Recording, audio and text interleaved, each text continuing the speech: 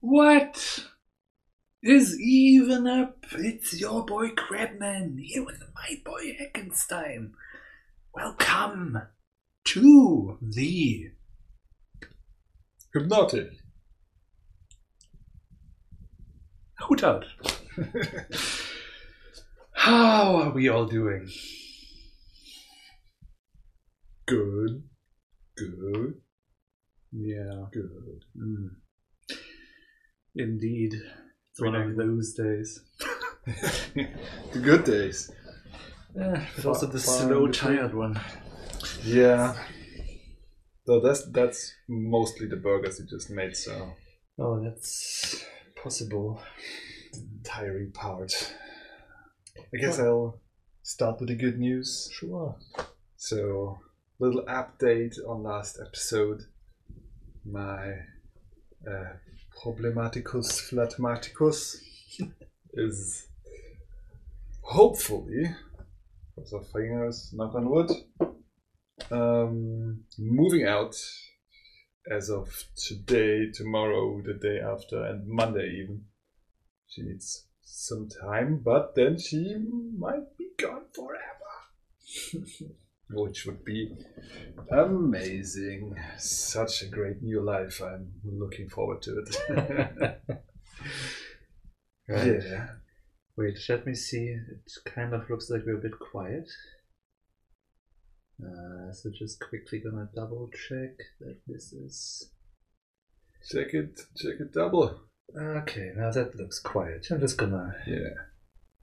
Maybe we're just quieter today, you know. Just not the energy to. That's, wait, actually... What is... I shall not wait. I will continue with talking at least. I mean, Do that. yeah, I am. Oh, and now I'm even a bit loud. Maybe it was too much. Well, I guess now we can Was it enough? put this down a little bit. And this looks about fine. I mean, this is just the compressor, so it's fine if that goes to some heights. That's the idea. But yeah, no, it's because when I have meetings and stuff, I'm much closer to the mic than we can be here. So Or we could be, but then you'd see the mic and it'd be like yeah. Well, not as pretty as our setup is right now. I mean, can't mess up the vibe we've got going here in this beautiful white wall behind us. oh indeed. Yeah. But this should be about fine. Was there something I was going to say? Probably. Such a sayer of things. Mm-hmm. No, you were going to say something. I did say something. And were you done? Didn't you listen? Yeah. Oh, yeah, that's pretty much it. I mean, Oh, yeah, sure. I guess. it's not much that really happened. I mean, she's moving out. I peeked in her room. Looks pretty empty. She's got the weekend now. That's why I'm staying here. Give her time, space, and more importantly, to give myself some peace of mind. It's so weird. I mean, she said that she'll be there from morning till evening every day, but you can't say exactly when. So I was like waking up at 10 a.m. already. So, oh my God, is the door open or not? She might be here any moment. And trying, okay, let's relax. She's not gonna start that early. She's not gonna do that. And do my yoga thing in the morning, some meditation, which did not work quite as well as it usually does. And then, yeah, made myself a coffee because I thought like that's the first thing. That's the one thing I need to do today. I need this coffee. And I managed to relax myself enough to take a shower. Then immediately afterward, eat some breakfast. Yeah, and then I was already such a mess that I decided to come here. Yeah, every minute there was like building up my stress level slowly. Just this uncertainty. I'm really not good with uncertainty. It probably would be easier if she was there instead of I just knew like vaguely that she'd be coming at some point. But all that will end. Hopefully, knock on wood again, on Monday or Tuesday. That's enough time. She should be able to do that. Yeah, that's the thing I was said. Well, me, I'm probably also tired because I worked a lot over the last week. I thought we didn't do that anymore. Yeah, sometimes it comes out of nowhere. How long did I just start doing that job last week, or? I have no concept of time anymore. Like every day feels like a whole week. Yeah. I think it was only a week. I mean, you did mention that you might be starting last week, right? In the Hootout? Maybe it was 2 weeks then. And the week before you also mentioned something. Huh. Yeah, it was not that long a time, but yeah, it was. So it was just for an application, basically, putting together the treatment and all the stuff that our Middle German media funding requires. And that was actually pretty neat. Yeah, I'm pretty sure I wrote half a book over the last week. It's probably 25 words that I wrote, like in total, including concepting and everything. 25 words? 1,000.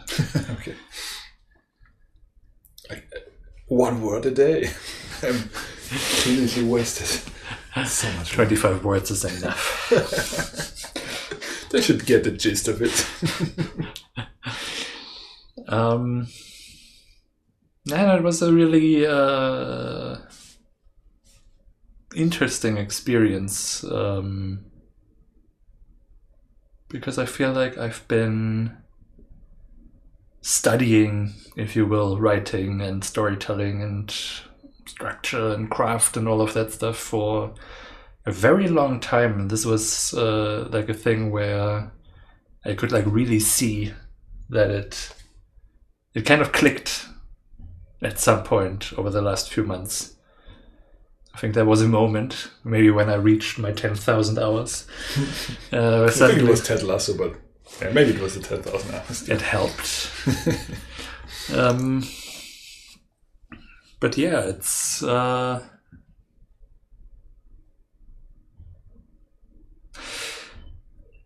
I don't know, this type of writing, and especially, you know, on every layer that there is to a story and all that stuff. I was always pretty good at plot, and the rest was kind of also pretty good at texture.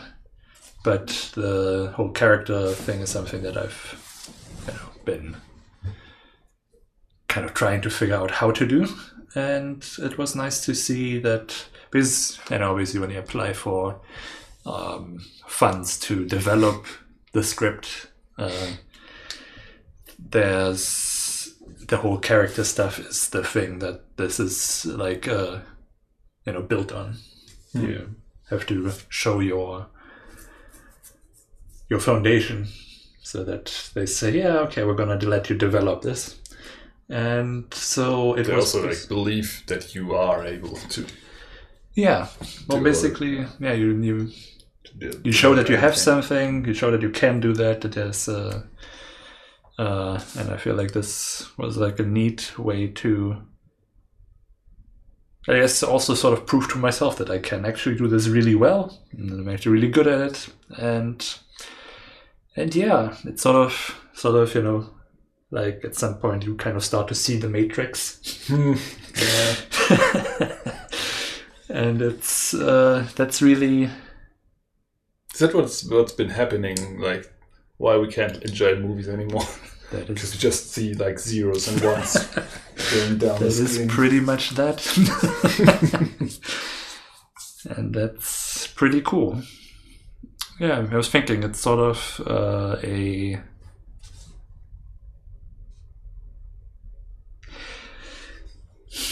It feels like I have achieved... Enlightenment. Yes, also, because I think that's also important to be able to do these things, the personal development. Oh I yeah, think a for lot sure. of that is... Because I think it's necessary to like really understand your own emotions and how you react to things and why. Because I think that can stand in the way a lot if you get kind of sidetracked by feelings and stuff, and then figuring out why this does not feel right. I think there's a lot of you have to really you have to know yourself to some degree to figure out why you feel a certain way, and then figure out how to kind of massage that in the direction that you want it, so that it creates the right feeling and all that sort of stuff. Yeah, it's a kind of awareness, certainly, that gives you like more of a grasp of how people work. If you understand yourself, makes sense.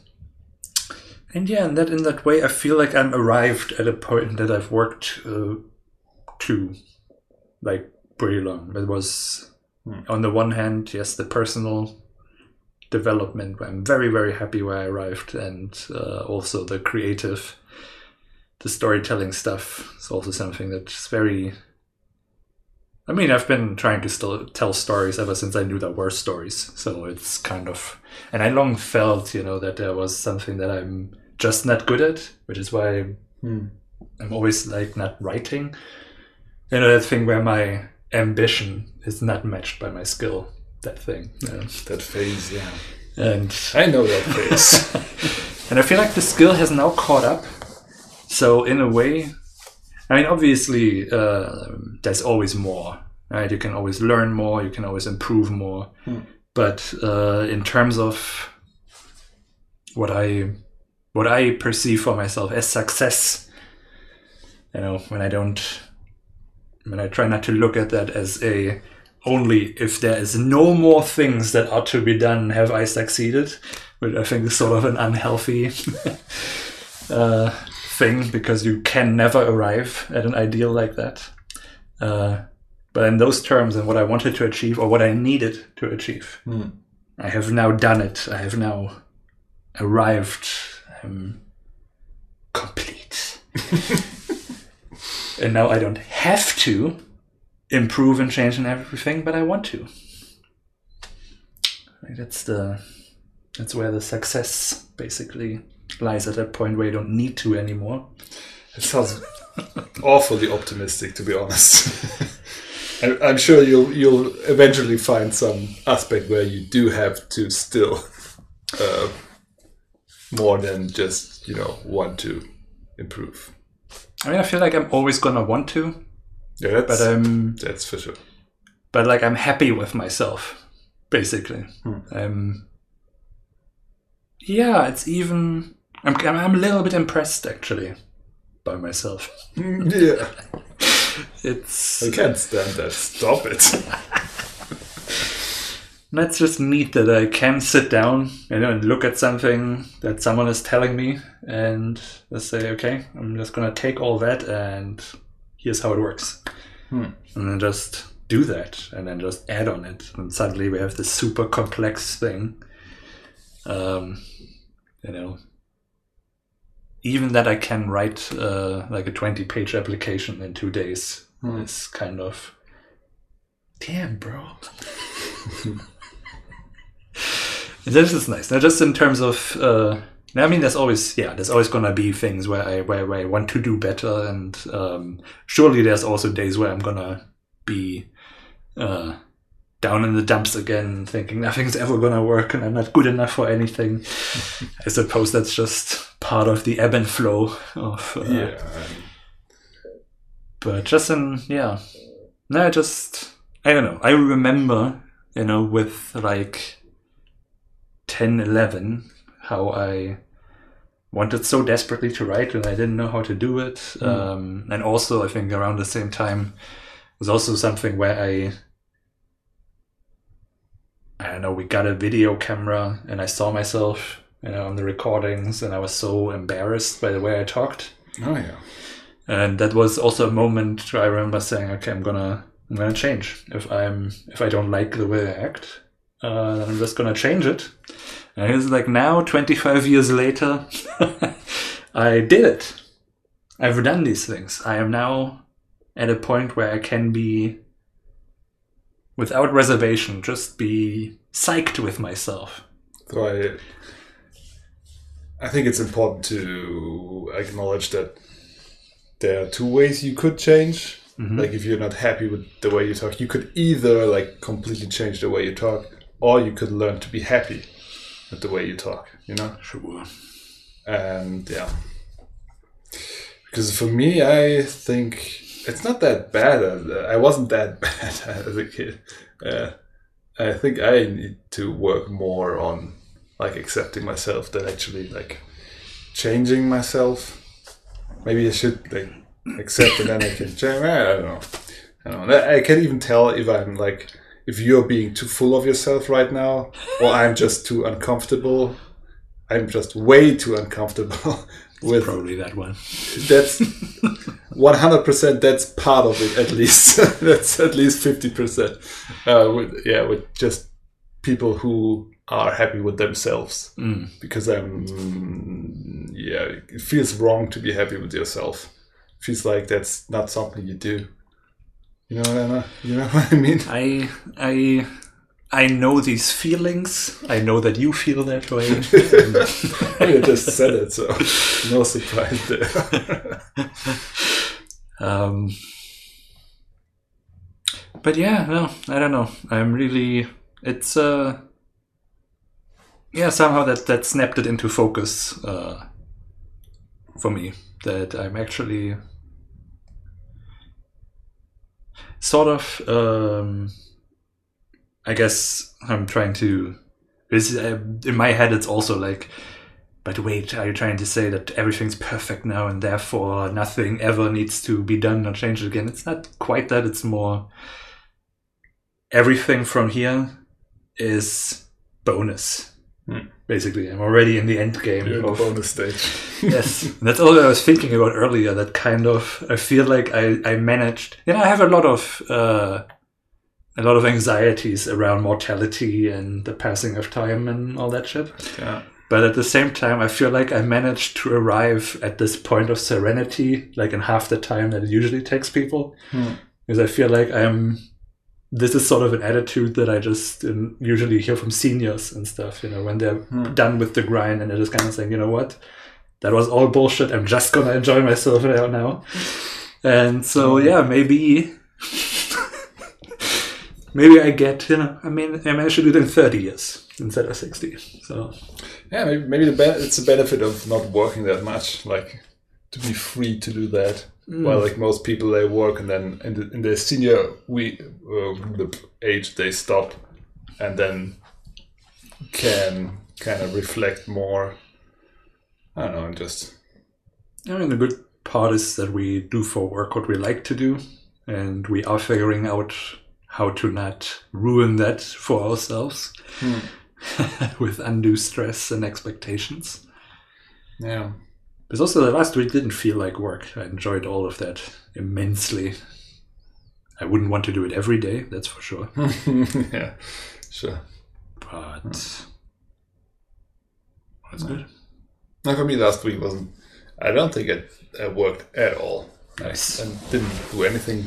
But at the same time, I didn't like stress out about it. I just knew that like with my flatmate that the stress is like. Is kind of my main problem right now. I should tackle and just deal with or cope with. I mean, there's not much to deal with. It's just like accepting the feeling and seeing what I can do about it, and instead of like trying to force myself to do work and stuff. I guess it worked. I mean, I didn't stress out. I could like stand the days I wasn't here. Yeah, I do feel like we are on a good track now. And who would have thought that, like, just 5 years ago? And we are stressing out so hard.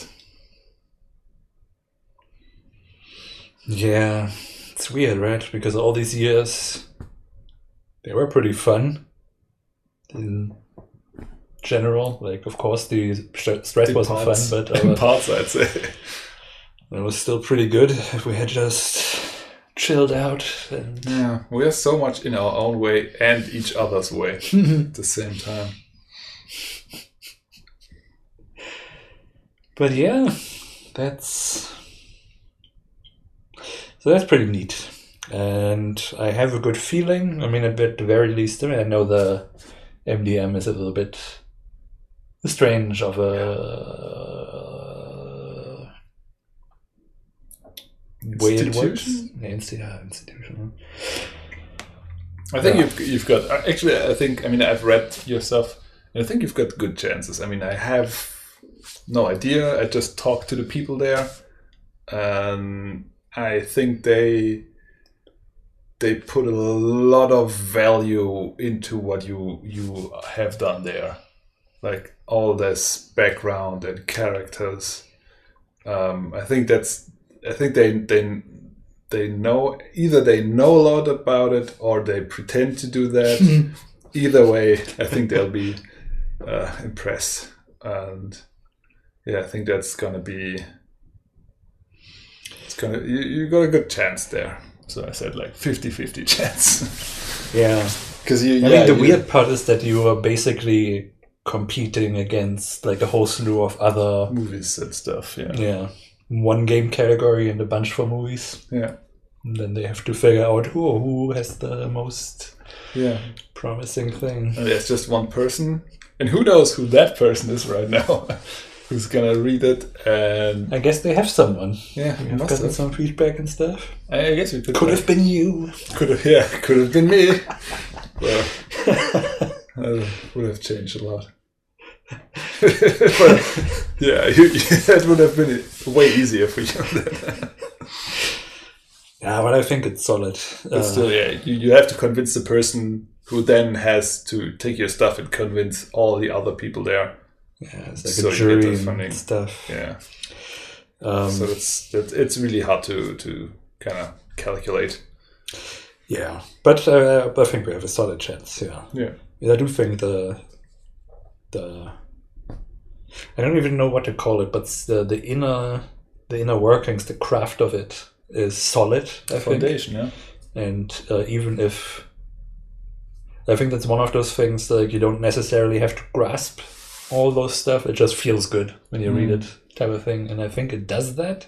And of course it has all the nice, juicy, political, emotional, traumatic stuff that I'm sure they're gonna love. Yeah, it's very current. And like dealing with the history. Yes, of course. You've got all of it. Yeah, some GDR stuff, a bit of political trauma. So that should be. Yeah, I'm just gonna be optimistic about that thing. Yeah, and really, it did already give you like this knowledge, your enlightenment, the realization that you're already there. That the treasure you were looking for is in the box you sat on all along, or something like that. That's some Buddhist Koran stuff. Quran is Buddhist, but anyway. Do the Buddhists have a Bible? No, they have, but they have scripture. But that's also like, of course, after Buddha, and Buddha himself said like, "Oh, you don't need anything. Please don't cherish me like a god and stuff. It's all you." And then they were, "Oh, that's really nice. Let's write it down and cherish him like a god." And yeah, so they have like his teachings were passed down apparently by thing, and then someone wrote it down, and then of course more was added later on, and then when they built the whole monastery culture, they also started to look for ways to kind of gauge how far you are, and different sects do differently, but basically they have these trick questions, the koans, which is like a story, and then you have to come to the answer, and only when you found that you get into the next level. So yeah, of course humans build like a hierarchical structure over that to dominate each other, and neglect this. Yeah, it's very good. I think like Buddhism is like the perfect example for like how humans are unable to just take a wise man's words and leave it at that, and they have to build something around it, and monetize it or whatever. Yeah, it's weird. It's really weird. But I do like the questions. They're really, really neat.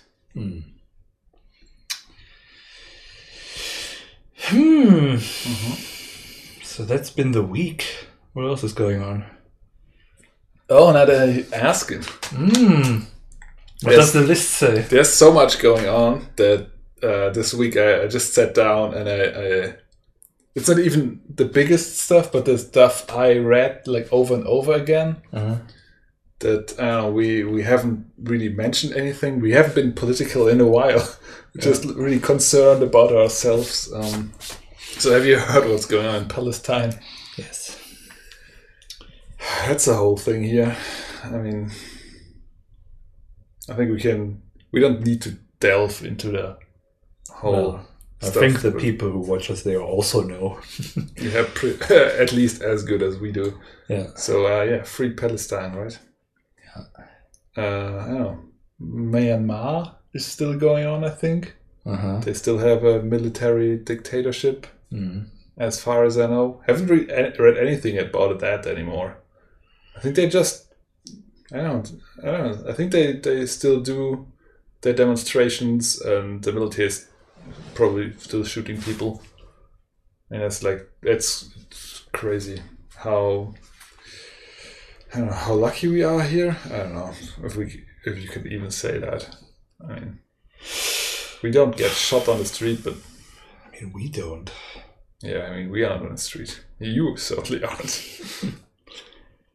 But yeah, I mean, the Palestine thing put like all the anti-Semites on the street again. Have you heard like what's going on in Germany there? There's like people shouting, I don't know, kill all the Jews on the streets again, and demonstrations. Because I don't know what's so hard about like Jewish faith and Israel. I mean, it's two different things, right? I mean, it's supposed to be, right? I think Zionism is the thing where it's not, right? Yeah. That's Zionists. That's the people who... Is this? Who believe in the state as the homeland type of thing, like a birthright I think so. situation, and that it is the source of the faith or something like that. I don't know. Maybe not the source, but not. It's like the cultural center of it, right? Jerusalem and stuff. Yeah. And so the state around it is also. It's a weird link between just a heritage, a religion, and what is by now very white supremacist apartheid state and colonial force and war criminals. And that's...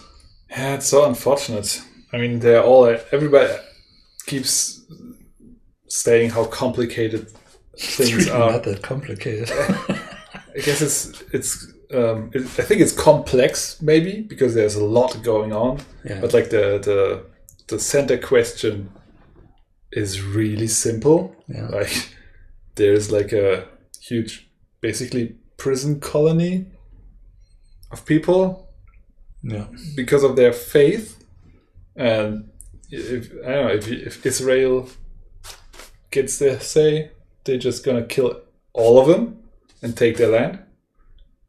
So I guess two states solution would be the answer. So I don't know what's so complicated about that. I don't know. I mean, the geopolitical stuff, I think, is super complicated because it's so poisoned by colonialism. Like, I don't think that it's actually... That's a part that I don't know enough about to really say much.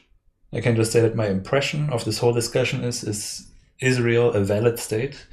It's just so tainted by everything, by anti-Semitism, by anti-Islamist, all kinds of things. But really, it is complicated, I think, because sure, there is reparations to be made, but in an attempt to kind of solve this problem quickly, another big wrong was done, and more colonization, and I feel like that's just poison to the foundation. So I don't know what the solution is, and I don't know enough about it to even say much as this, but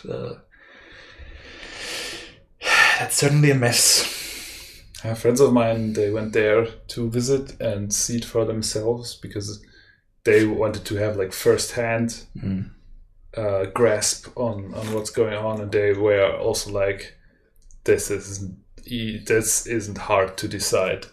There's one side who's living normally, and then there's one side who's living in slums, and they don't have the rights the other people have, and it's just because of their faith. So it's kind of ethnicity. Or ethnicity, yeah. I mean, it's 2021. I think we should be over that. Haven't we got that? I mean, I guess, maybe, I don't know what to say. Hey, Vendesil. We're talking about Palestine and Israel. And what I found most striking this time around is how obvious it becomes that, how right-wingers only support, Jewish people when it's against, let's say, right-wingers only support one minority if they can use that minority to fight another one. That's why now it's everybody who says something pro Palestine is called an anti-Semite from right-wingers who are anti-Semites. It's just they see their chance to be throwing the words out that they get to hear all the time. I don't know. That's something I find super interesting, by the way. Because I think that's how the corruption of so much language works. And what you were saying with Buddhism and stuff, that someone comes who is absolutely the opposite. It's like how white people love to talk about Martin Luther King and how he said, "You should be nice to me." And there's this co-option. They know that this language has power, but they don't. But they think, it seems to me, they think it's just words, like it's magic words that they can just say, "You're a racist," and it immediately means that they win the argument. They don't understand what it means that they're, you know what I mean? They're being told a certain thing, and they know, this is powerful. And then they think the word itself is what has the power, not the idea behind it. So they run around saying, "Oh, look at you, you're a racist and you're an anti-Semite," because they think that shuts down the argument. Without the context. Yeah, that people who tell them they are also just saying it, as a trump card, and it doesn't mean anything. That's I see that. It's the people being so upset that people called the refugee camps concentration camps in the US. You can't use that word because it's the definition is this and that, and they're really kind of protective of that. I mean that's how. I mean I think it's especially the right. Yeah. How they bigotry usually. They're targeting words that they want. They take it, woke, for example. I mean, nobody uses the word woke anymore seriously. No. It's just used as an insult. Or it's used sarcastically. But there were a couple of words like that. Cancel culture. Cancel culture, that's the big one, right? It was basically flipped around. It kind of means something different now. Yeah, now cancel culture is just a very mild call for accountability. Wow. So I thought it was just generally criticizing white people as cancel culture. Yeah, and they did the same thing there because, I mean, cancel culture is Gamergate, right? That's the harassment mobs that actually shut up and silence people. It's not J.K. Rowling who then runs to her billion people platform and tells everyone about how she's being silenced. Dr. Seuss books. So they take these things, they know they're bad, and they're trying to be like, see, you're doing them. Just because I use the word that makes it magically so. Checkmate, I use the power word. Yeah. They're so concentrated on the detailed mechanics of stuff that they willfully ignore the context in which it's said just to get there, just to be right for once. And to show them all that you were right all along. And they are the real racists. Yeah. Yeah, it's a terrible situation. And it is. That is also the part that annoys me so much, like how they're just playing both sides. They support the fascist power structures, of course, using that to, whether against, what's the word? Rail against brown people, and then at the same time going back to also railing on Jewish people because they can put it at both, but never at the structure that they actually support. So it's always in support of that structure, that supremacist, fascist system, and always pretending to be for a cause. And that's, it's pathetic and gross. That's gross. Something else that's gross. I think this week the German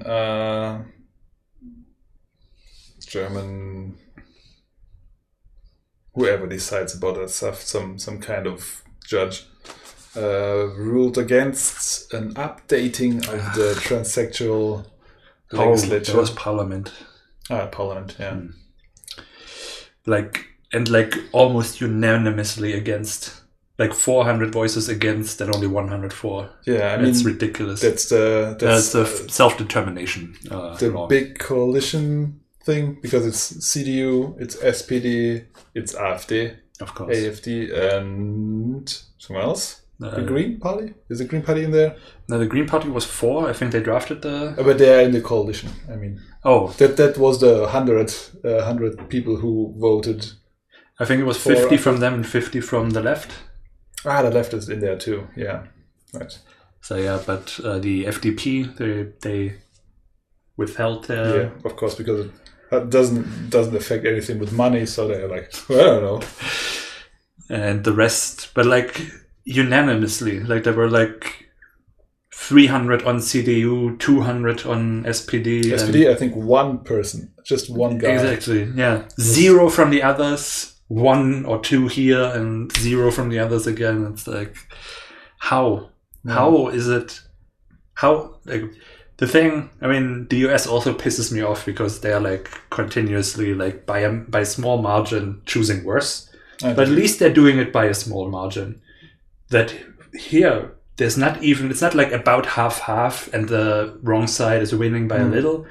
It's they're winning in a landslide. There's not even a discussion to be had, and about something so it's not even one of the big things. It's not abortion or anything. It's do you know what exactly it was about?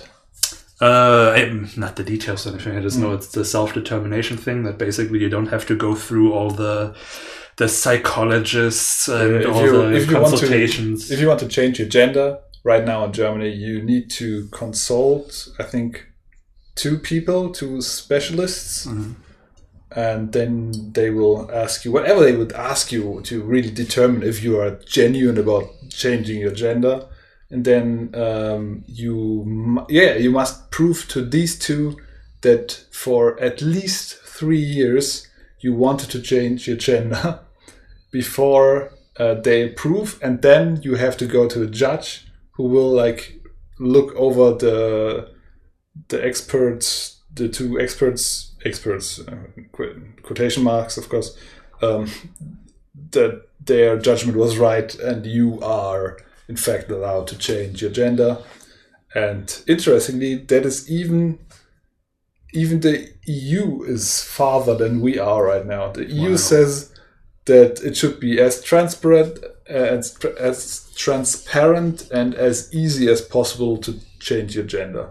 And I mean, it doesn't affect anything. It's just like, you change your name, you get a new passport. I mean, if you get a new passport, if you lost it, it's 70 euros. So what are we talking here about? Yeah. Who's hurt by changing and updating that so it's easier? Nobody. Except, of course, I don't know, and the religious right. And that's what's so weird. It's like the most milquetoast, obviously good thing that you could do, and still it's like 80% against. And that is just devastating and sad, and just so hopeless it feels. Well, it's not hopeless, because this year we get to vote, and so there's still like a shimmer of hope that this time, I mean, the CDU is doing worse and worse. SPD is a shell of what it was supposed to be. I don't know, I hate the SPD, that's something else. And then the Green Party, I don't know, I don't like the Green Party either anymore, but maybe I think they are like, at least on issues like that, they are way ahead to the other. Yeah, I was actually talking to my sister about that maybe this year is a good year for strategic voting for the Green Party. Usually I don't. I want left. But since the others are faltering and the left is just not anywhere near that they can... Very unfortunately. But true. I mean, the Green would be a step up from this move to the right. Because that's kind of what I expect, that people either don't change what they have voted for years. I mean, the CDU has dominated like for decades. There was like a brief stint where the SPD was for like 2 terms or something with Schröder. Or did he also have 4? No, he had a while. Okay, maybe he was a while. Before that, it was also just 16 years of Kohl, and so I feel like the CDU is always gonna be our party, because everybody just is convinced that they're somehow good for them. I'm not sure how they're doing this. Yeah, this is so impossible. You really need to live under a rock to believe that. I mean, even Kohl with his like, even Kohl had like in the end he had so many what is that, like scandals. And he got money from anonymous donors illegally, and he was before the judge. He is just like, I'm not going to talk about it. Right? Yeah, exactly. Though he decided that his donors are more worse than. First one was correct. Worth. Yeah. Yeah, right. But they're also worse. Both. Yeah. Then our law, German law, said like, money is more important than law for me. But okay, let's continue with the CDU. And I don't know.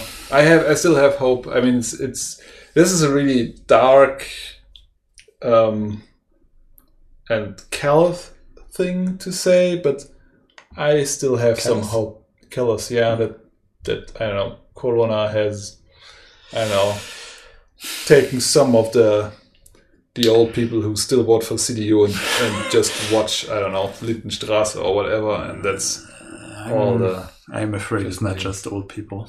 It can't be just old people, but you can hope. It's most people. That's the problem. I don't know how. But I mean, the corona is maybe the thing where it shakes up things, because obviously, people are so upset about having to stay inside for a little while that maybe something changes. But I'm afraid it's just gonna all go to the AfD. They're gonna turn it to them before the voting starts, I'm afraid.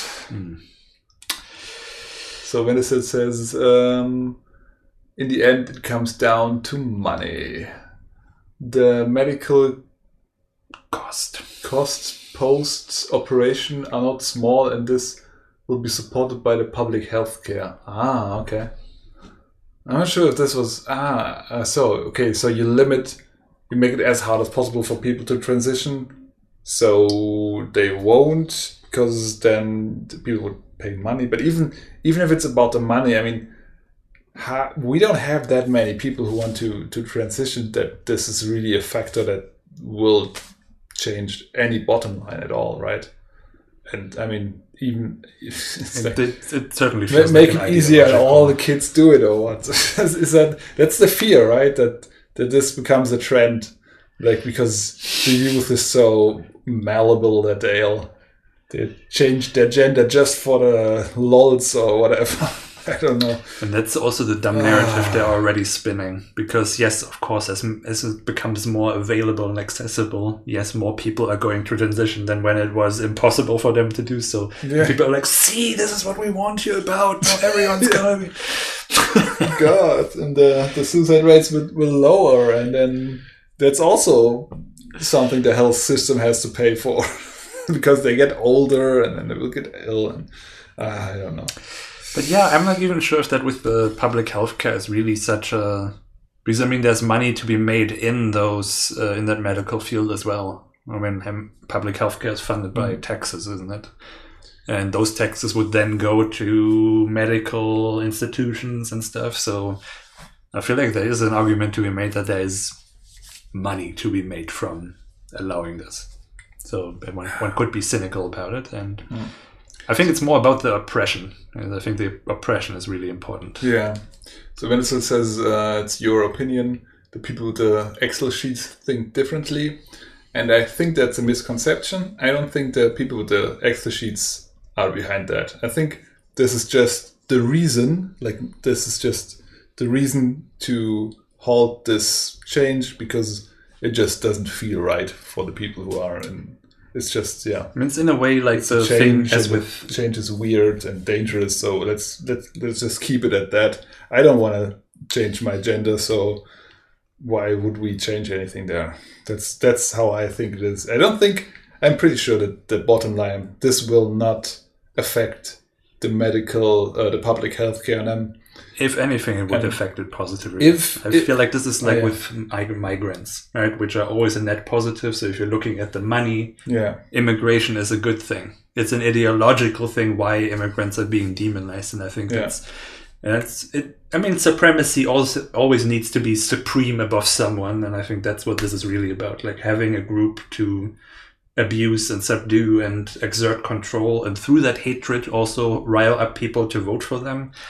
And because a lot of this conservative stuff just thrives on change is scary, help us prevent it, and so they get people in, right? I think it that's right. It comes down to that in the end, but I don't think that the people who are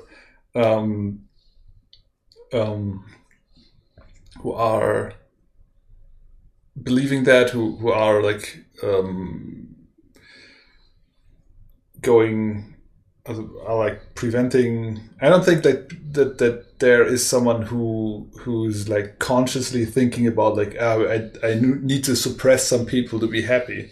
I think that it comes down to that mechanic, to that logic, but I think the reason behind it is that these people just feel so unhappy and inadequate, or whatever they feel. I don't care, and thus they project it on others, and then they need to, limit their freedoms, or I don't know.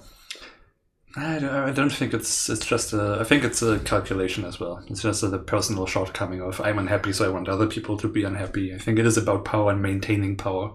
But do you think that there are like people in this CDU and SPD who are like, well, let's vote against that because if we give them the right, then they are not suppressed enough? Or I think that is a consideration, yes, because if you, well, I mean, people who are oppressed have less power to influence. They have less time, energy, and everything to influence. So they can't have too much progressive stuff because then the world would change and they would become less relevant. They want things to stay as they are, right? Or to gain more power in that regard. So there can't be too much change. And at the same time, and that's also, I think, about the maintenance of power, if they vote for something, they know that their base that is built on that hatred would be against, and they would lose their votes because suddenly they vote for something that, That I can see. It's hard for me to be so, I don't know, to believe that people are really, I don't know, calculating that, if we suppress the transgenders and the queer people, then they don't have any time to really affect policy because they will just be depressed and suicidal, and thus we can maintain our control. This is like that rings my conspiracy bells, like where I think like this is too evil to be really what's happening, but that doesn't change that's what's happening, right? I mean, I don't want to discredit that this is actually what's going on. I just feel like nobody can consciously do that because I mean it's their job to do that. I mean, it's their job to think about politics and think about their own power, and so even the dumbest person would have like some degree of insight into how that works and would like use it for their advantage, right? I mean, sure, if we sit here, that wouldn't be the first thing that comes up, but I guess you are like these youth with their progressive topics, we can't let them gain any ground because then it'll just strengthen their position. Like if we allow people to make it easy, then there are more than transgender people that can transition, and then this will become more accepted, and then they can become politicians, and then they can enact change, and then this is all like let's keep a lid on it. I guess that I can see. I mean, in that sense, I don't disagree with what you're saying, Van because money is power, and I think in this case it's just more on the not the healthcare is gonna cost more, but just what is it gonna cost us in the long run if we lose the power and standing and the control. And I mean, that power is their way to make money. I guess. It doesn't have to be, because just the spending on the healthcare itself, I mean, I feel like that could be like an excuse they make, but I think there's an actual potential for more money in that specific area. But if you lose the power by empowering people who don't want to give you the power and the means to earn money, then you lose it in all that other.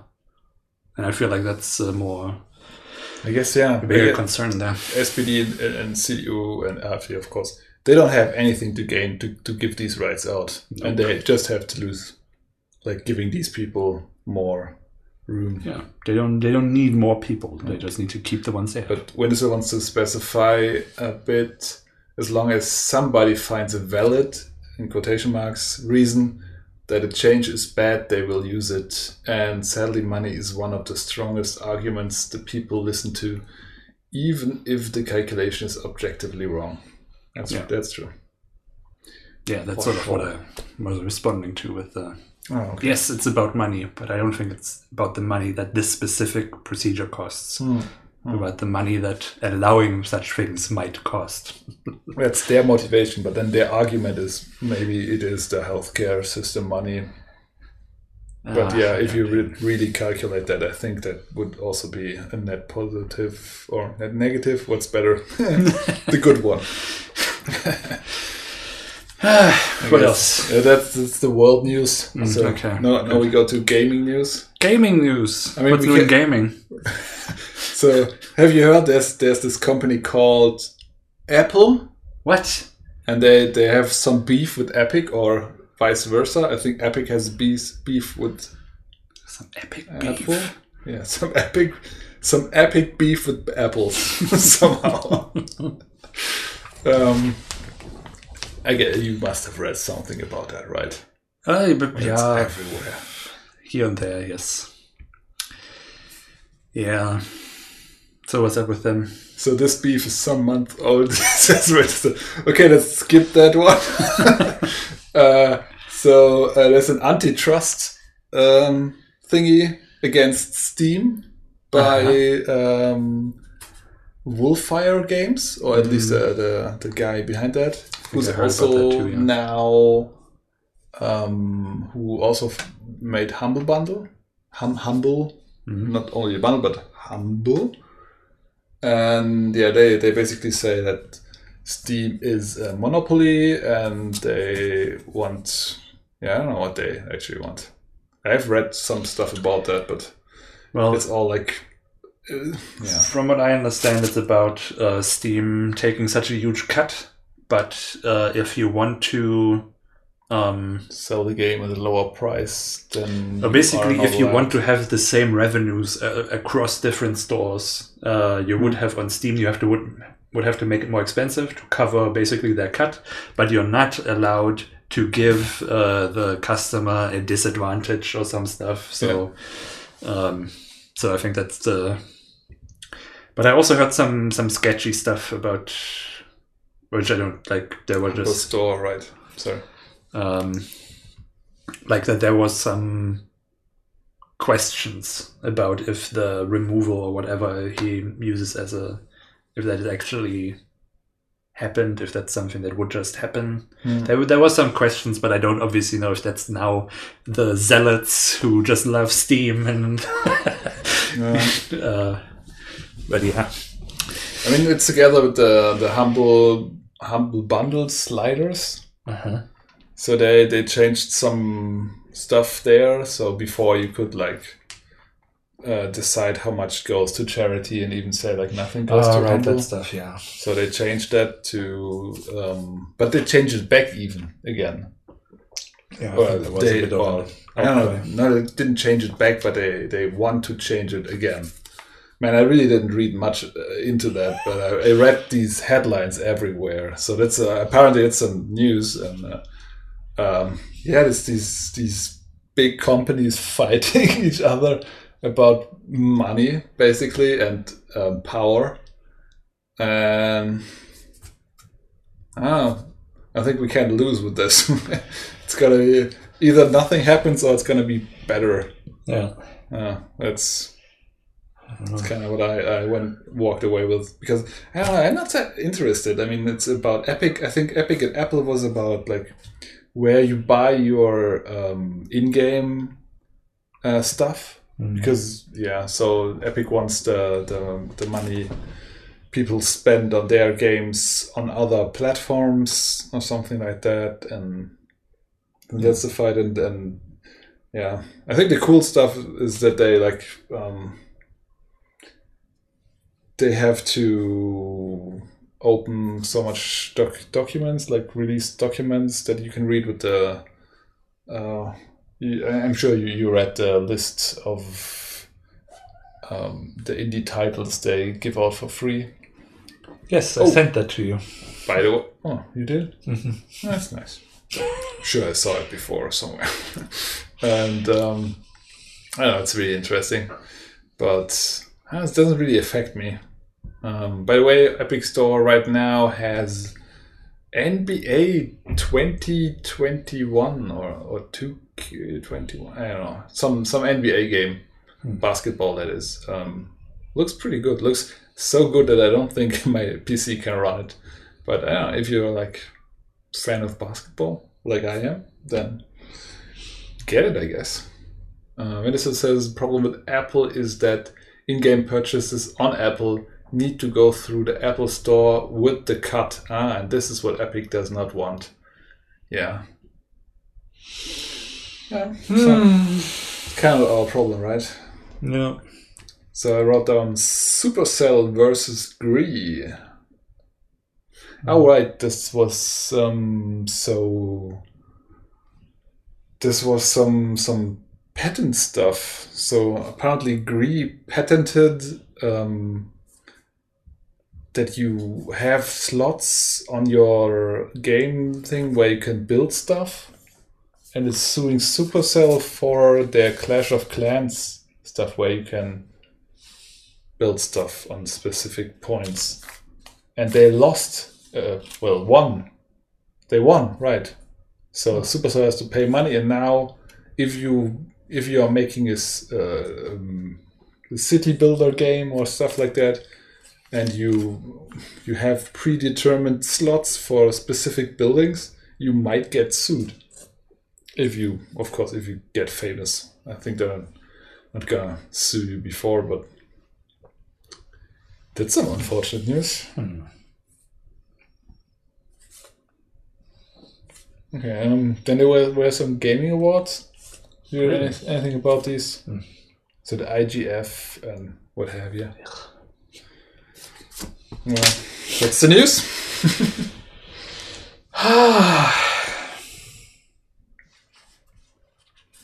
I think some games won, but others didn't. Yeah. Sounds plausible. But hey, I watched a new show. What? You want to hear about some show?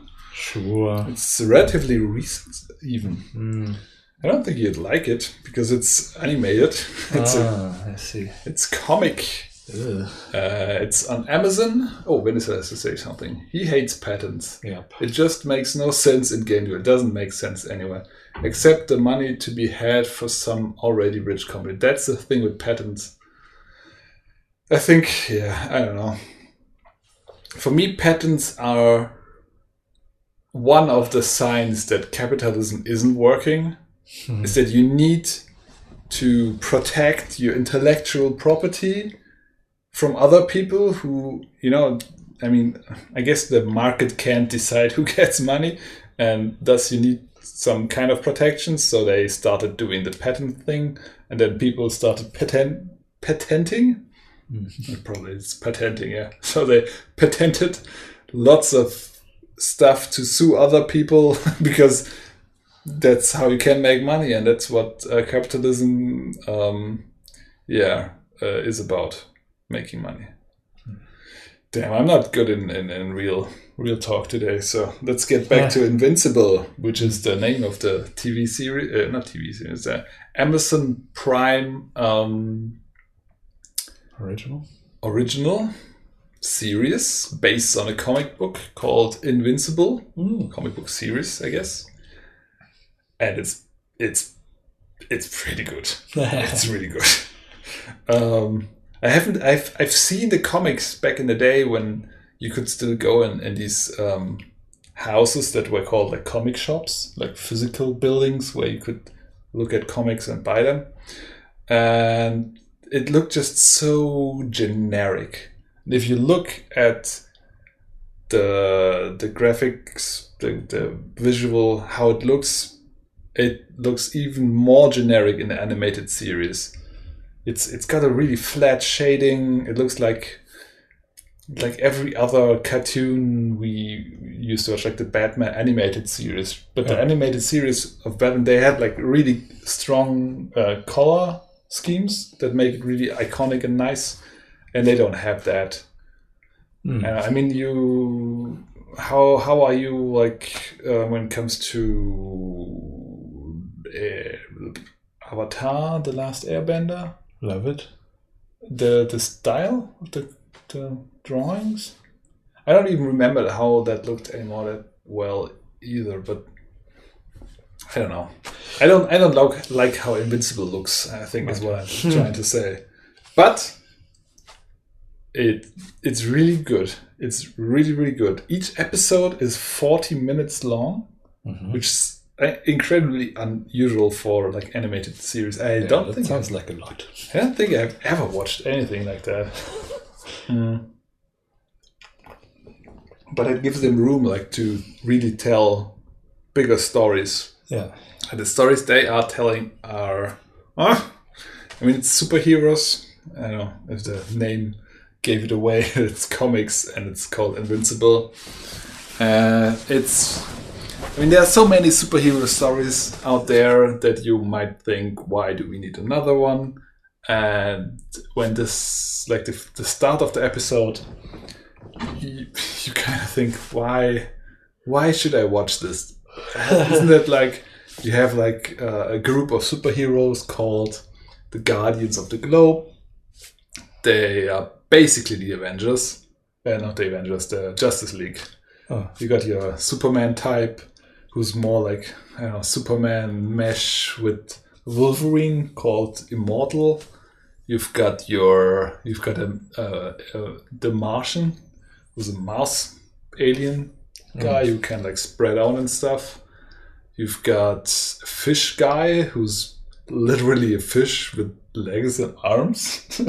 You've got someone who can go like invisible and stuff, I think, or like immaterial. You've got your Batman, who's called Darkwing, and you've got your Flash, who's red something. I don't know how they're all called, but yeah, they are fighting stuff, and like you've got these wacky villains. Like you've got your professors, your evil geniuses. You've got some aliens. You've got even a demon and all that, old gods and whatever.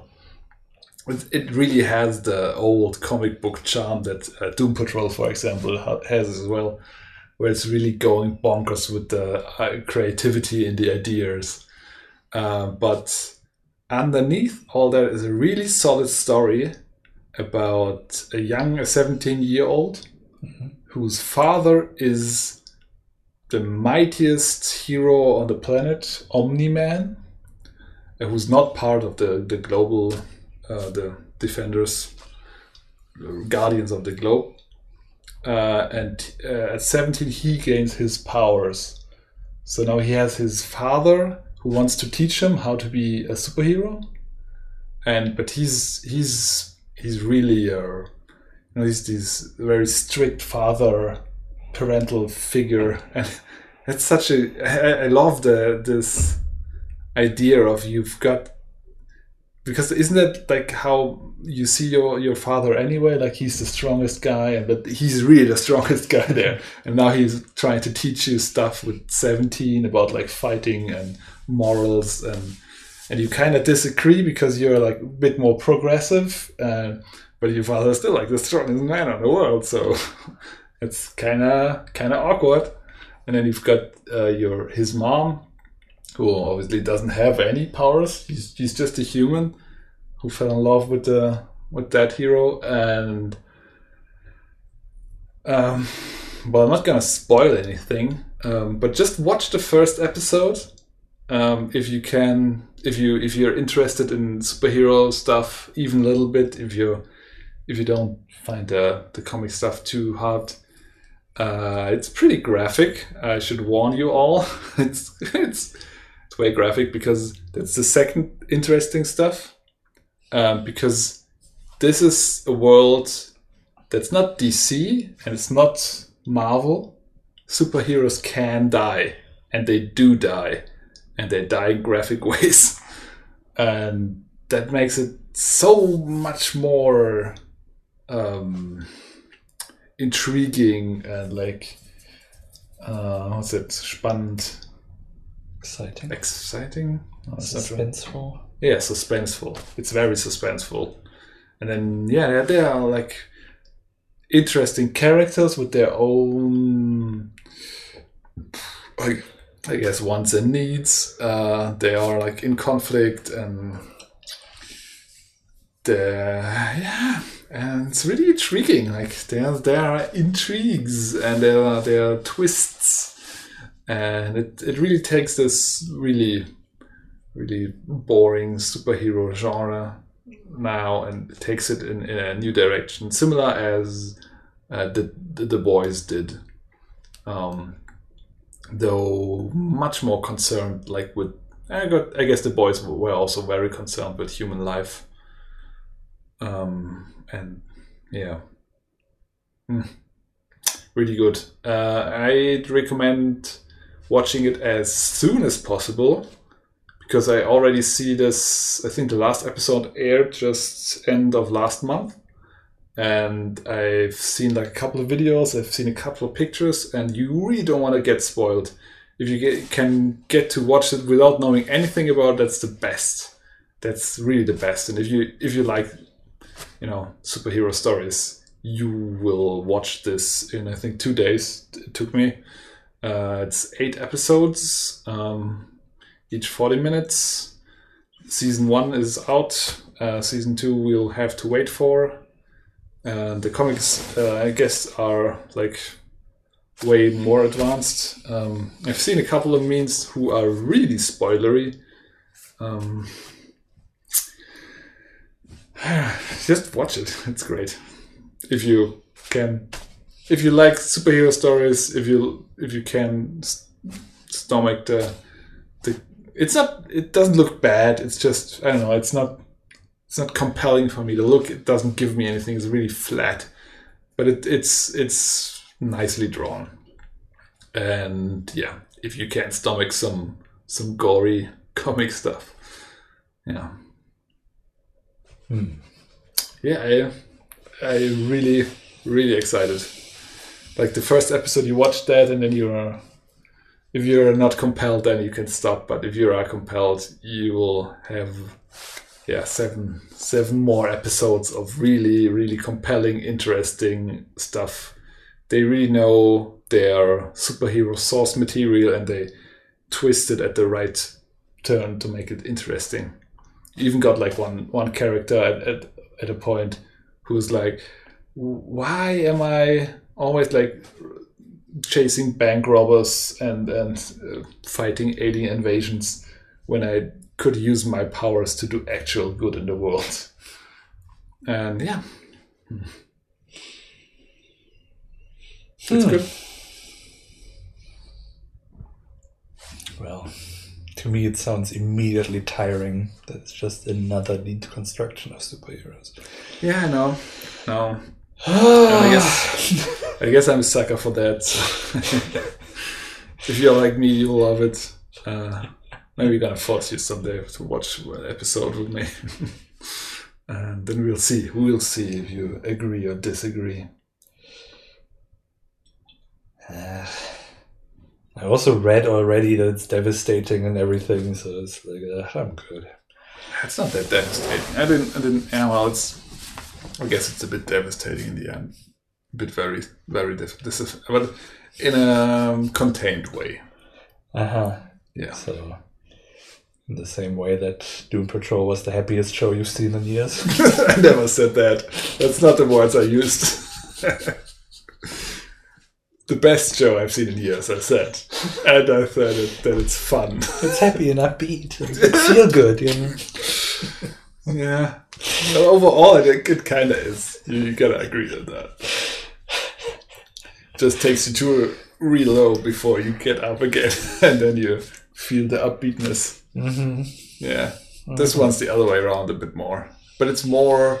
It had more like this slow burn stuff like The Sopranos, for example, had for me. I mean, I didn't watch it to the end, but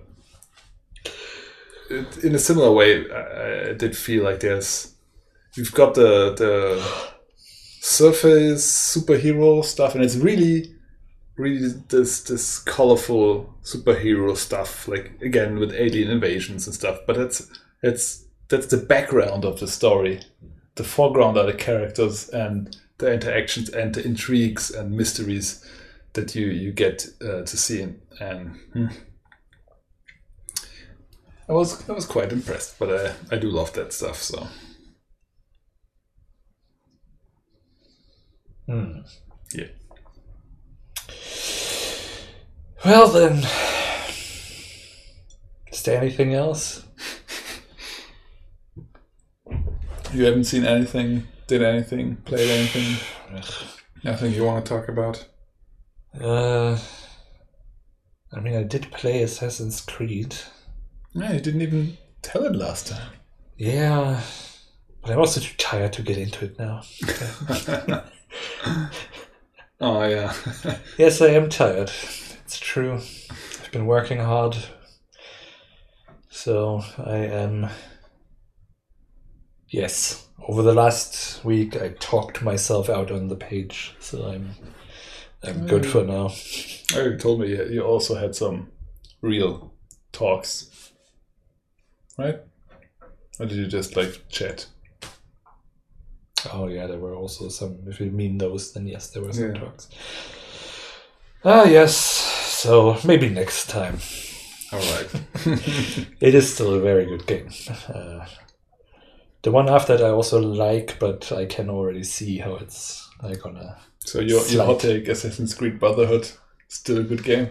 Assassin's Creed 2 is an excellent game. Good. Isn't it Brotherhood? No, Brotherhood is the one that I'm playing now, which is Assassin's Creed 2.2.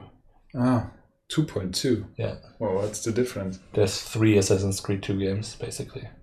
It's... Wait, they are also all called Assassin's Creed 2? No. Well, they're all the same character, and Assassin's Creed 3 comes after those. Okay. So it's Assassin's Creed 2, games. Assassin's Creed Brotherhood, and Assassin's Creed Revelations, and they're all the same character. But they get progressively worse. Then the third is one of the most boring games that I ever played in my life. The fourth, as you know, Black Flag, sucks ass. And I have not heard good things about Unity and Rogue and stuff like that. I have heard good things about Syndicate, so I'm interested in trying that. And then the one after that is supposed to be bad again. I forgot what it's called. Valhalla? I think there's one or two in between still. But I'm curious about Valhalla at least, because I find the setting interesting. So many games. Yeah. So many Creed games. It's a very long-running series. Many asses. Yeah. I mean, didn't that also come out in 2008 or something? So we are now at 13 years of Assassin's Creed. Roughly a game every 2 years. It felt like it's been like... I forgot how much. It's been since The Witcher 3. But it's also been like 8 years or so. Yeah, wasn't that 2014? So... Ooh. I mean, also a series I haven't really played. Time. Witcher 3, 15. 2015, so 6 years it's old. And I'm still only in the second area. Oh, Elder Scrolls is now 10 years old. So I guess we are due for another edition. Well, eventually they'll make another one, I'm sure. I think they are working on a science fiction game now. Science fiction Elder Scrolls. What? What? Which we'll see. What does Google say? Haha, release date years from now as of May 10th, 2020. So I guess Elder Scrolls 6 is still far, far away. What did they do with their time? They just real sold Skyrim, huh? Yeah. I mean, that was... I mean, they did like lots of stuff, but like buying other companies... That's not doing anything. That's just owning things.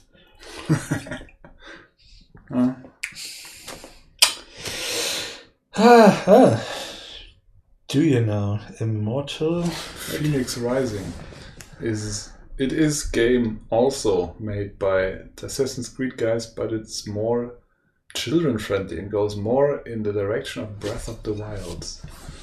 Immortal Phoenix Rising. I've heard the name, Immortal. but I have no picture. Oh, I've got another thingy. Oh wow! Thanks, Venesil, for reminding me of another thing which I found today. Which is?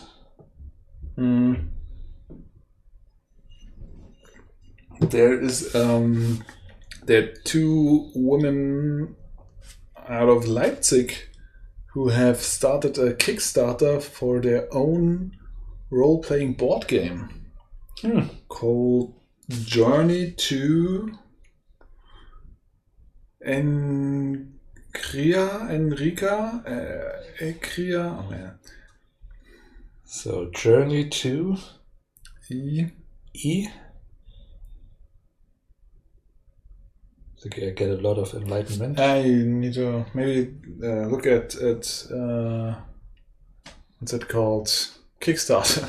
They're on Kickstarter. Or if you look in your Discord, it's in the Leipziger game dev Discord.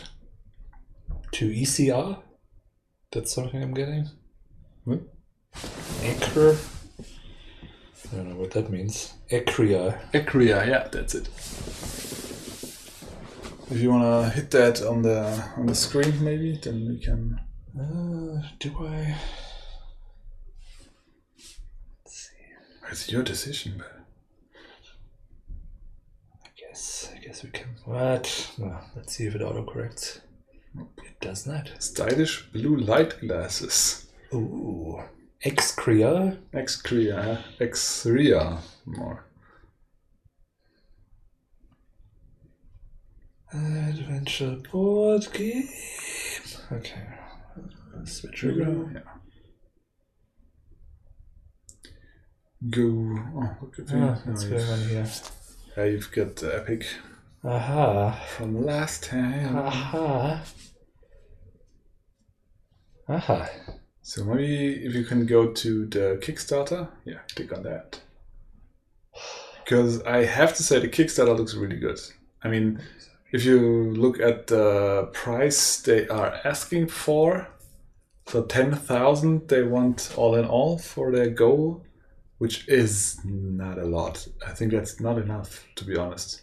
Yeah, I find it suspicious when things are too little. Yeah. Too cheap. And that's what you get. You get like 8 hero standees, rulebook, player boards, crystals, dice, hero cards, treasure cards, and counter cards. And you get all that if you pledge 32 euros. Which is also, like, including shipping, not a lot. And I hope, and I don't want to be like putting them down. I'm sure they did the math behind that, but I'm afraid that this is gonna cost them money if they ship this in the US or anything. Like board games, ship that in the US. I think that's your 32 euros you've got to pay there, or maybe it's a deal with the company that prints it. But I'm really interested. I mean, so you can make a whole S game for 10,000. Well, apparently they did. They started 2018.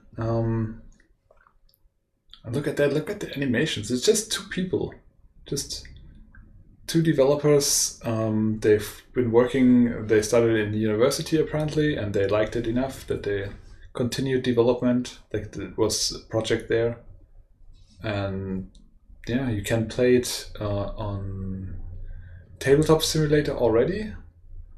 I'm not sure if you need to get it from them or something. Yeah, I know. I really like the Kickstarter page. I'm not sure if this is a game for me, but I have to say that I'm impressed.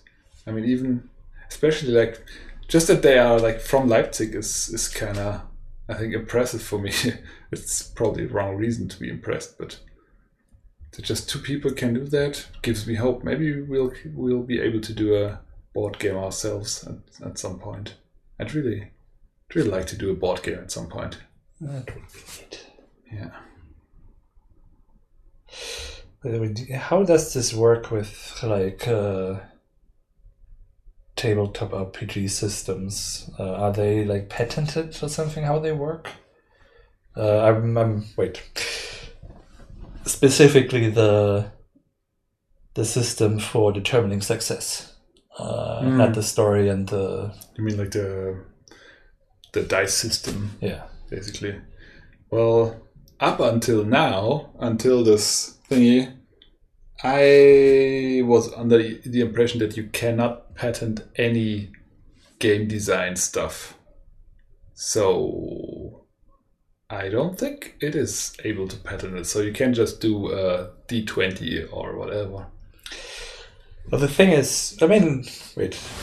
I don't think you want to. I mean, it's always interesting to have like a little bit of a difference in your role-playing system.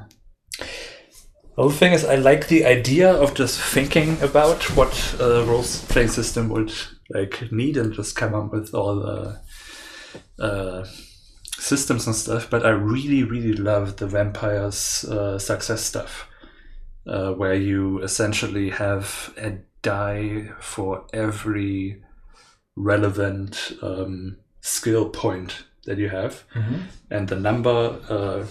And then there's a difficulty that is set. You have to have a number of successes that are above that, and they get cancelled out by ones and stuff like that. And it's a very. So if I remember correctly, for example, if you wanna like kick in a door, you will get your strength value, and you've got like 5 points in there, so you get 5 dice, and then you succeed if you've got like 7 or more.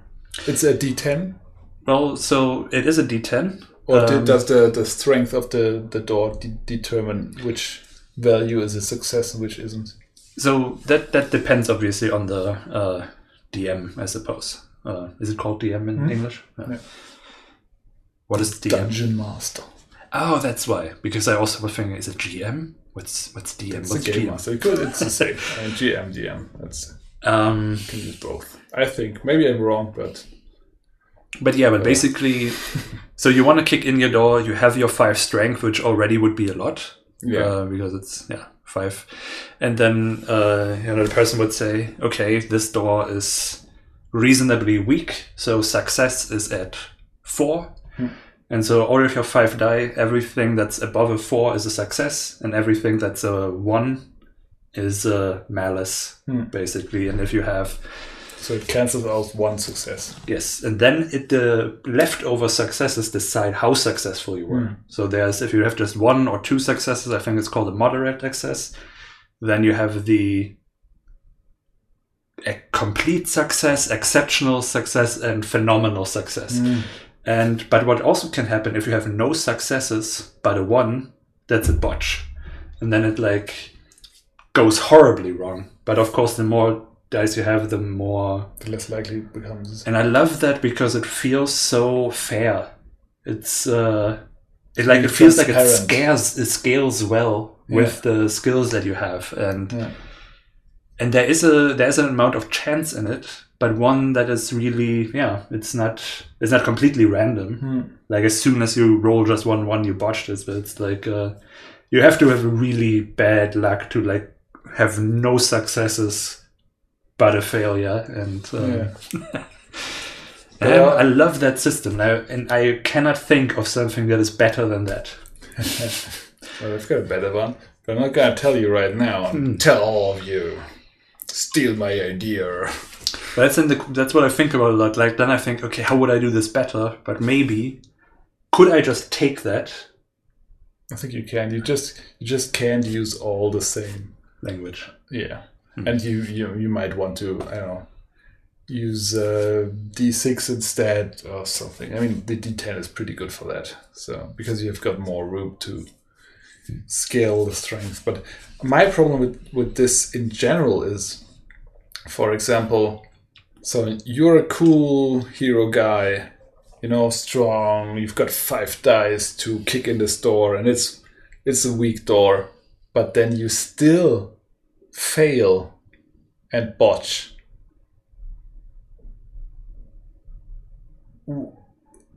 I don't know this. How can you, as a I guess the DM has to kind of salvage that or explain this. How does it make sense for your character to fail at something so simple? So at that point, if it's like part of the fun, though, if you're strong enough, I'd say you don't have to roll. You just kick in a door, because I don't want you to fail at that. So I think Shadowrun, for example, has a similar system, and there it was always such a danger to drive, because you were all in one vehicle, and if the driver botches it, you all get really damaged or maybe even die.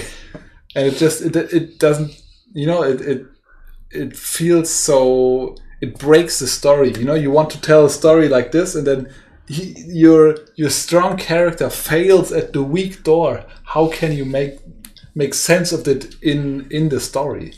I think that's very much up. I mean, that the beauty of it is that the botch is really difficult when you're that strong. But if you are in a moment that unlucky, there's a way to put that in the story, right? That, your foot goes right through the door because it's that weak, but it doesn't break. You have just one hole that cuts open your leg in the process. So you completely botched it on something very simple and are now bleeding and have to. But that doesn't, you can explain it in the world, but for the story it doesn't make sense. For the character it doesn't make sense. But why? Just because someone has a certain strength doesn't mean that they're always gonna be performing at peak level at all times. For example, if you are a cool character, you're intelligent and you're strong, and you look at the door and you see that's pretty weak, I could kick that in, and then you kick it in, you fail despite that. You there's nothing you could have done better. It's just bad luck. Yes. And I don't know. This really messes up the story. I feel it really breaks the immersion at a point where it's just you can be the most experienced guy in kicking in doors, and you could still fail at that. Yeah, but you wouldn't do it that much that I feel like it's a problem. It's more like once in a blue moon, something goes horribly wrong. Yeah, but and it only works if you have no successes at all. Yeah, I know that part. It's just I'm talking more generally.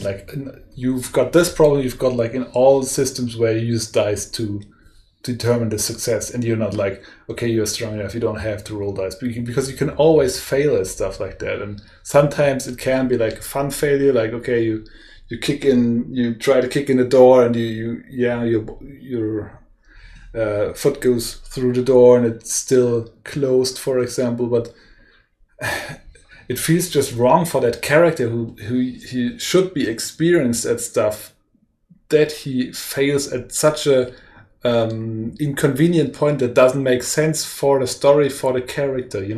You really have to work as a game and as a game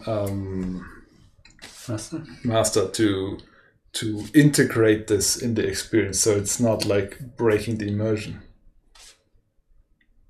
But isn't that what the game is? If you've got a good game master, it can be fun. But if you're for example, as another example, there was this the Dark Eye game. How was that called again? Schwarze Augen? Yeah, I mean, the game. Drakensang. And there you had a barrel, and you could break it by kicking it, and then you would just fail it, and you would, okay, let's try again, and then you fail again, and then you just have your character kick, kick, kick, kick, kick. Now it's broken, and just that obviously sucks. Yeah, it doesn't do anything for the story. It undermines the expertise your character should have. Actually, that is what I feel if the thing is too random, when basically your skills don't matter. That's exactly what I do. There's a chance that things go wrong. I don't know. I'm a good cook. I've cooked 100 burgers in my life, and still I completely burnt the buns earlier. Yeah, I've done it a million times. It's easy, but still, it happens. Sometimes you mess things up. And as long as that doesn't happen, literally I also hate that in games when there's a weird, when you hit a character with your sword and it is a miss. Yeah, miss. And then it's a miss again. Then it's a miss again. Miss, yeah. It's the just start of every old school role-playing game. that's just annoying. Yeah. But I feel like there can be like a lot of, and of course, like every game is decided by how good the game master is, right? I mean, if you have a shitty game master, then even a system that doesn't include that can be like a really terrible experience. Sure. I'm just like always struggling with these moments, and especially like when thinking about my game mechanics, I always think about what's the worst case is like. Because you like to optimize, and it doesn't let you optimize things because it's out of your control, huh? And then you can have a failure, and I don't like failure, especially if my character is good in something. Yeah, maybe that's the problem, that I'm too sensitive to failures, that it really rubs me the wrong way if my door kicker can't kick that door correctly. You should be able to do that. There should be something in the rules. I mean, what happens has to, of course, be more interesting than you just didn't manage, even though the door is just cardboard and you're a behemoth of a character. But, because it always makes me, as a player, it makes me feel like my character is stupid, that he didn't think about that this door was not strong enough to hold his kicks, and thus now he severed his leg and needs medical that would be attention. super funny. I mean, that's a fun thing to react to, isn't it? Well, it's not a comedy. It's an action movie. Says who?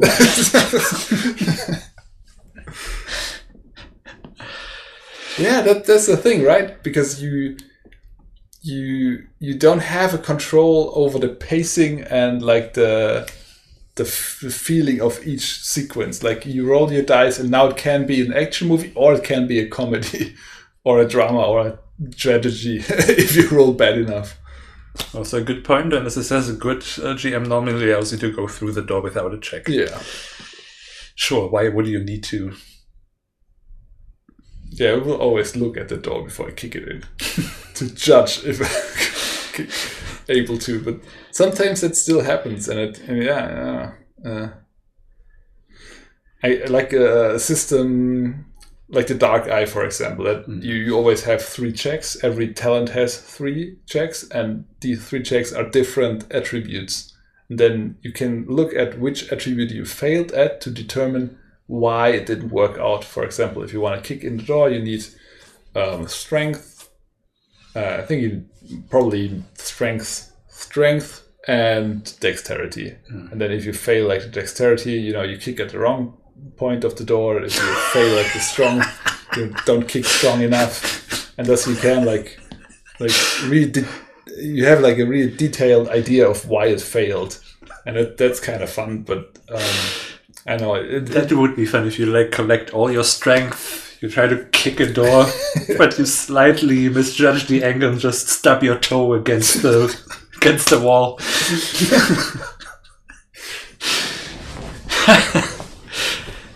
Yeah. Yeah, but somehow I think I just really love the vampire thing in general.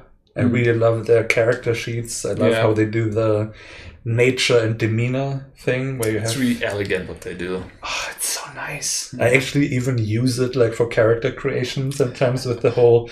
Because I love that thing that you have a nature, you have a certain type of character that you are, and then there's the type of character that you present yourself as, which can be an interesting conflict to each other. Basically, the wants and needs are kind of coded in such a nice and simple way, and it's so good.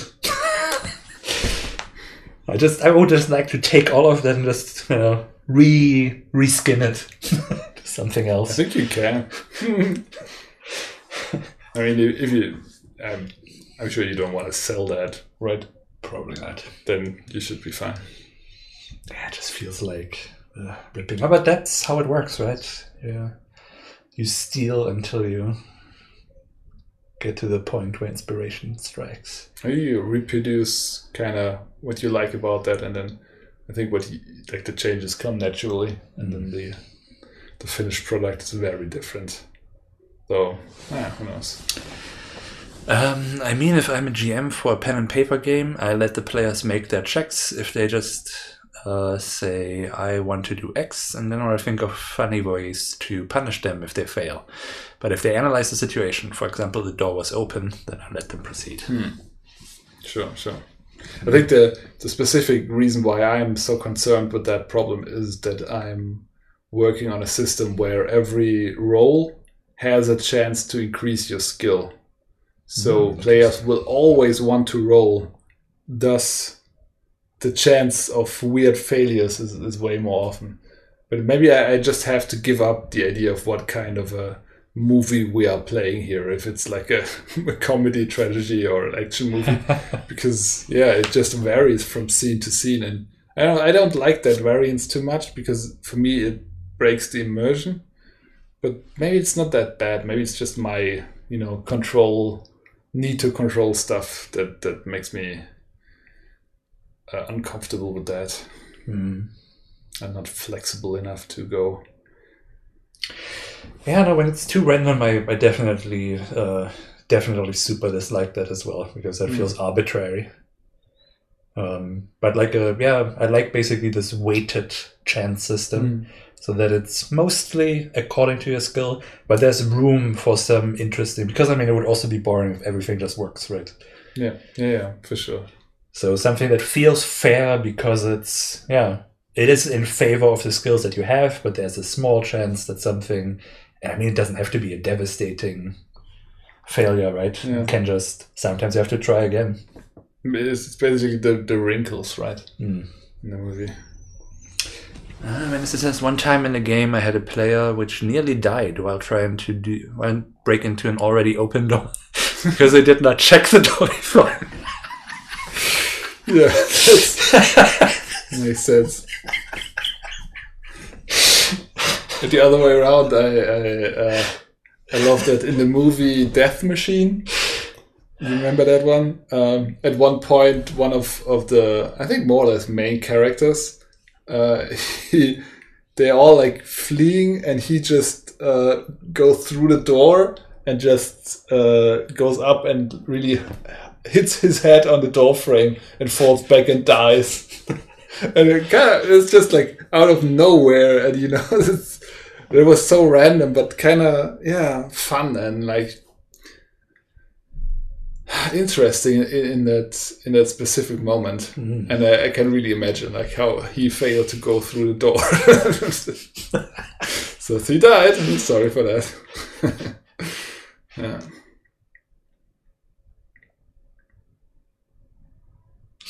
Yeah. And I think, of course, the difficulty would also be dynamically assigned, I assume. Like, I don't know if I would always say a door is a 6 to open. Yeah, if you're like excellent at opening doors, then I would probably say it's a 2. And if you fail that, then you must have really bad luck, and then that's just an interesting thing that goes wrong in your life. Yeah. That's the thing. It has to be an interesting thing that goes wrong in your life. Maybe my issue is like sometimes things go wrong and it's not interesting at all, and it's not fun for the players. And that's what I like about the botch, because a normal failure just doesn't work. But if you have literally 0 successes but an explicit failure, then you're just fucking it up so bad that it is devastatingly a devastating mistake, basically. And I love that. It's fun. Yeah, I'm not comfortable with that. Generally. Don't want to fail. I don't want to. Just try to hotwire a car and it explodes instead. That's why I play games. I don't want to fail. Fail enough in real life. I need games to do that either. Yeah. Ach ja. No. Call it a day? Call it a day. Nice! Well then, thanks for watching, Wendesel. Yeah. And my wife later. Hi. Hi.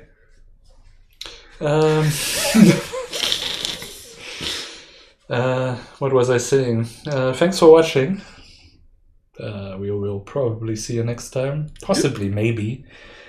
I mean, there's preparations for festivities Nice. that may take precedence, but I guess we will play that by ear.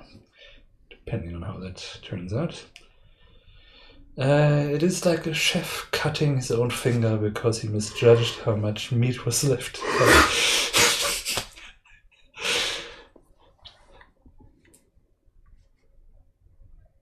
I feel that doesn't happen. Maybe that happens in real life, but it doesn't happen in movies because it doesn't like add anything.